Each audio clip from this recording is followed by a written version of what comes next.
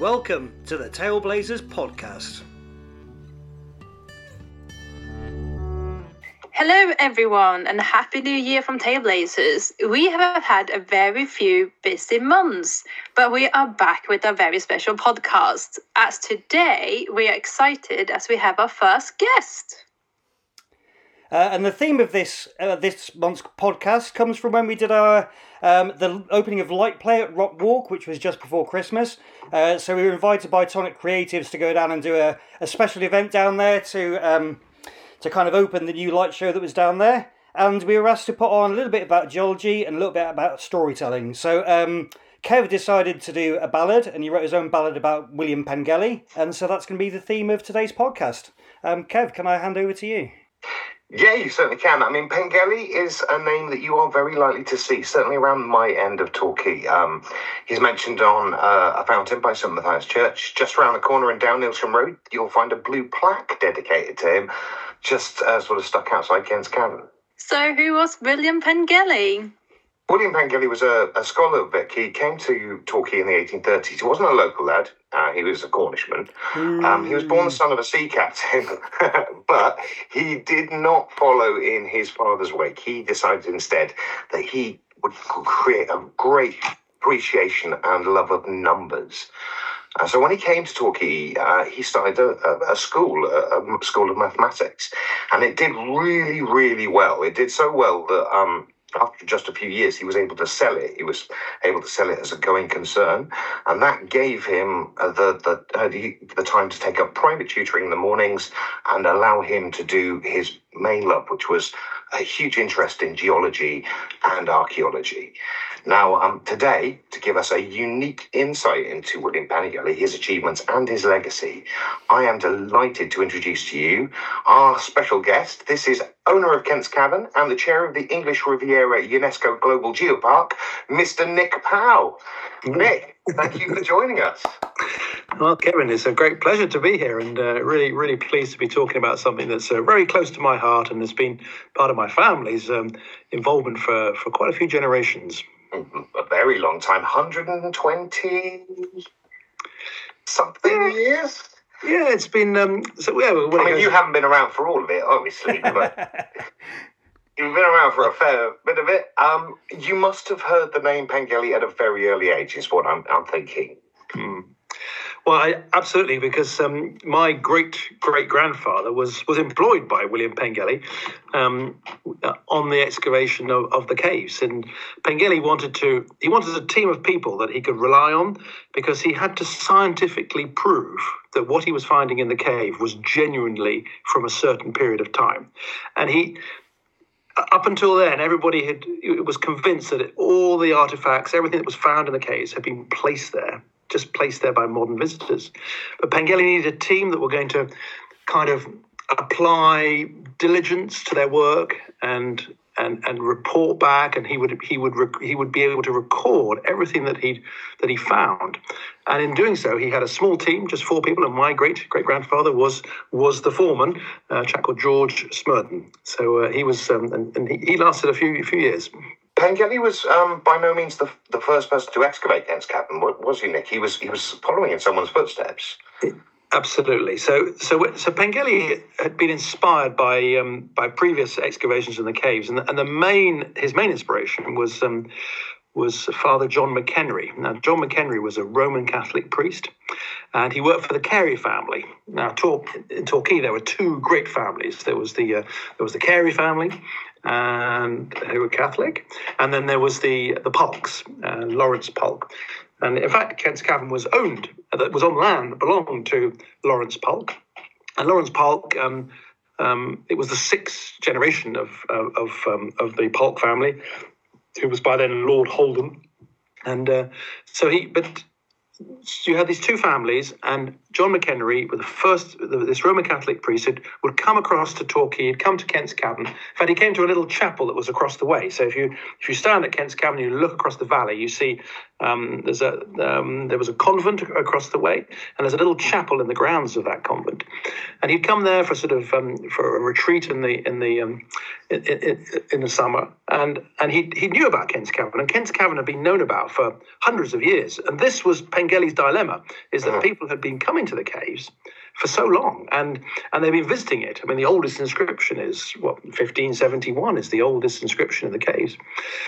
And what McHenry had done is McHenry had been sort of applying his his intellect and his desire for knowledge to excavate the caves, and he was finding in the caves bones of extinct animals. Now, this was about 1820, 1830. Nobody had an issue with that. Everybody was quite happy that there had been extinct animals on this planet that were now extinct. Mary Anning, of course. Mary Anning had been collecting seashells along the seashore, along the Jurassic coast, these great animals, and everybody was quite happy that these animals had lived on this planet, but they were all taken away in some great flood event. But the thing that confused McHenry was that in the caves, at exactly the same level in the caves, were stones that weren't just ordinary stones. They'd been shaped by some kind of intelligent creature. And even in the 1820s, it was pretty obvious that there was only one creature that could have done this, and that was a human being. And the fact that these stones had been found in the caves at the same level, to McHenry, the obvious conclusion was that man was contemporary with these ancient creatures.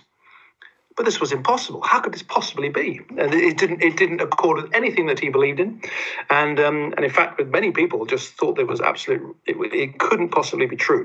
And the greatest geologists of the time came down to Kent's Cavern. The Reverend Buckland was one of them, and they convinced McHenry that all this had been placed in the caves by recent visitors. Look at the inscriptions, 1570. People have been coming into this cave. In fact, we know now the Romans were coming in. The popularity of the cave and the fact that it had been known, it made Pengelly's job a lot more difficult. He couldn't conclusively prove, he couldn't work with John McHenry's theories. He couldn't conclusively prove them because all that calcite fluorine had been disturbed. There'd been people there. I do make that very clear in my ballad. But then Windmill Hill Cave up in Brixham, that was discovered, wasn't it? And that changed everything, didn't it, Nick? Absolutely. So this was the real breakthrough for Pengelly because he was up against all this controversy but suddenly this builder, John Phipps, over in Brixham, was building this row of cottages and was punching through to create the foundations for his houses. He punched through into a completely sealed cave. Nobody knew this cave existed, and in this cave were bones of extinct animals and these hand axes, exactly the same as what was found at Kent's Cavern. So suddenly, this idea that everybody had put forward, that all these hand axes had been put in the caves in modern times, couldn't possibly be true because this cave was not known about. And so Pengelly set about exploring this cave. He worked there for a year in about the 1859, and he convinced the institutions in London that it was worth funding an excavation at Kent's Cavern, and so it was his work there that gave him the support that he needed to turn his attention to Kent's Cavern, which he knew was going to be a real challenge because he had to overcome this idea that people had been coming in here placing all this stuff in the cave. Yes, yeah. And the system that they used to excavate Windmill Hill. It was the first instance of, is it the leveling system? Is that what it's called, Nick? Yeah. So Pengelly he invented this sort of three-dimensional recording process, which allowed him to record things in 3 dimensions. And it was the first time that a site had been systematically explored and recorded.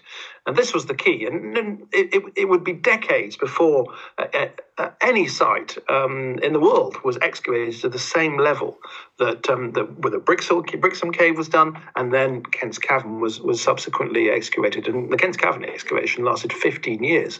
And Pengelly's gone. So he really invented modern archaeological techniques. So what we see on modern dig sites is exactly the same principle that Pengelly applied and invented and pioneered at Kent's Cavern. That is pretty amazing to think that all started here, isn't it?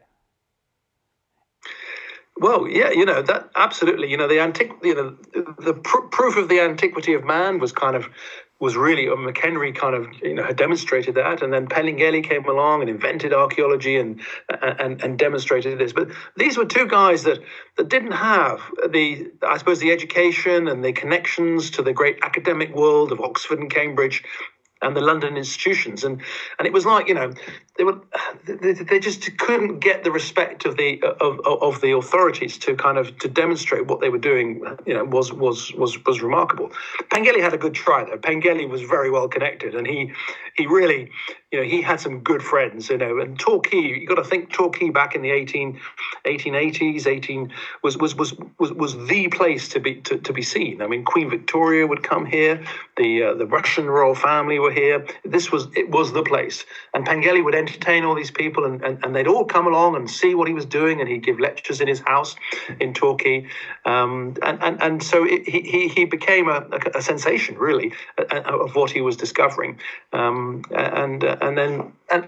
his work is now recognised as being quite special, but I don't think he's still recognised as having invented archaeology, and he should have been really. Well, he's certainly very popular around this way, and for pretty good reasons. 15 years excavating a cave can be pretty detrimental to the health, but by all accounts, Pengelly looked after your great-great-grandfather and the men that worked with him. Yeah, he was pretty sort of, his Victorian work ethic was exactly what you'd expect. He was, 6 days a week was the work schedule.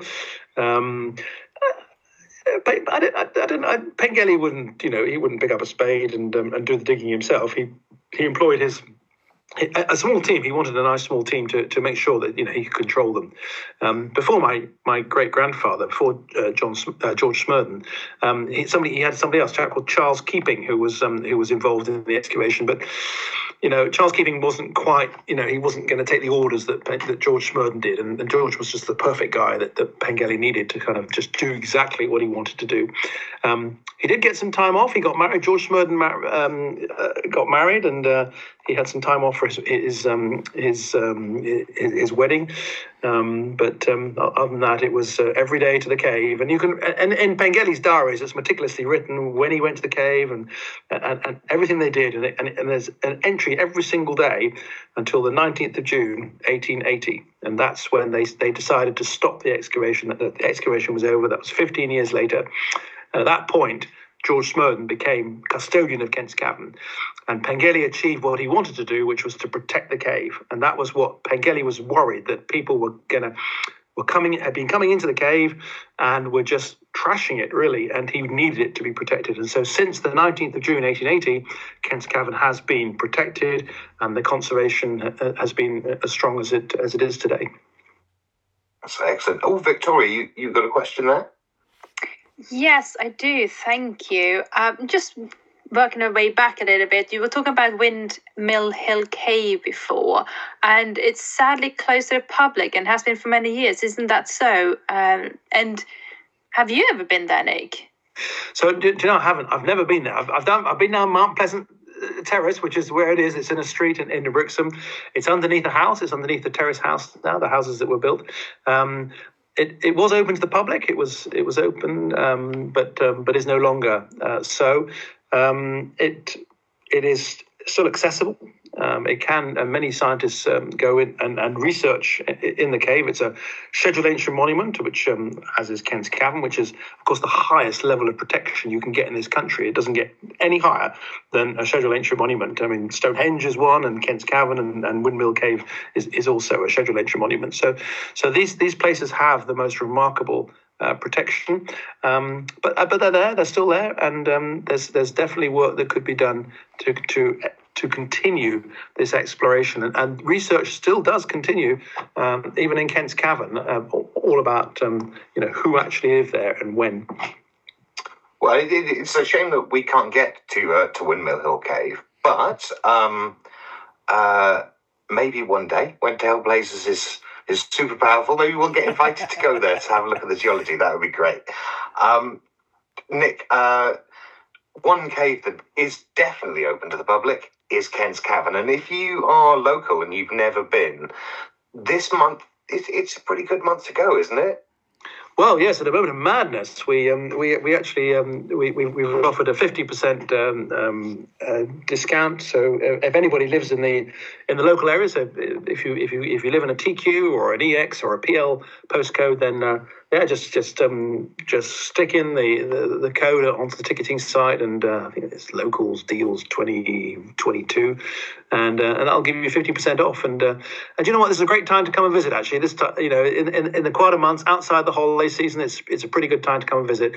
And the guides are pretty, much more, I suppose, more able to spend more time with you and answer questions that you might have. So it's a great time to visit. And of course, it's always the same temperature, isn't it? It's always 15 degrees in the cave. It's the same temperature every single day of the year. And at the moment, it feels really warm because we're in the middle of winter at the moment, and it's a great place to be. I have to say, my boys are aged 10 and 7, and we've been to Kent's Cavern several times, and they absolutely love it, especially when, can I spoil this, when the lights go off? They absolutely just love that moment of just being in that complete pitch darkness. It's brilliant. Yeah. So, Nick, is that January 2022, the locals month? Yeah, it's on to the middle of February. It's on till the middle of February. Okay, fantastic. Well, thanks very much for spending this time with us, Nick. We're looking forward to seeing loads more exciting projects for Tailblazers coming out of our partnership with the Geopark Group. Wish you the best of luck at the caves in the coming year. Oh, thank you very much indeed. It was great chatting.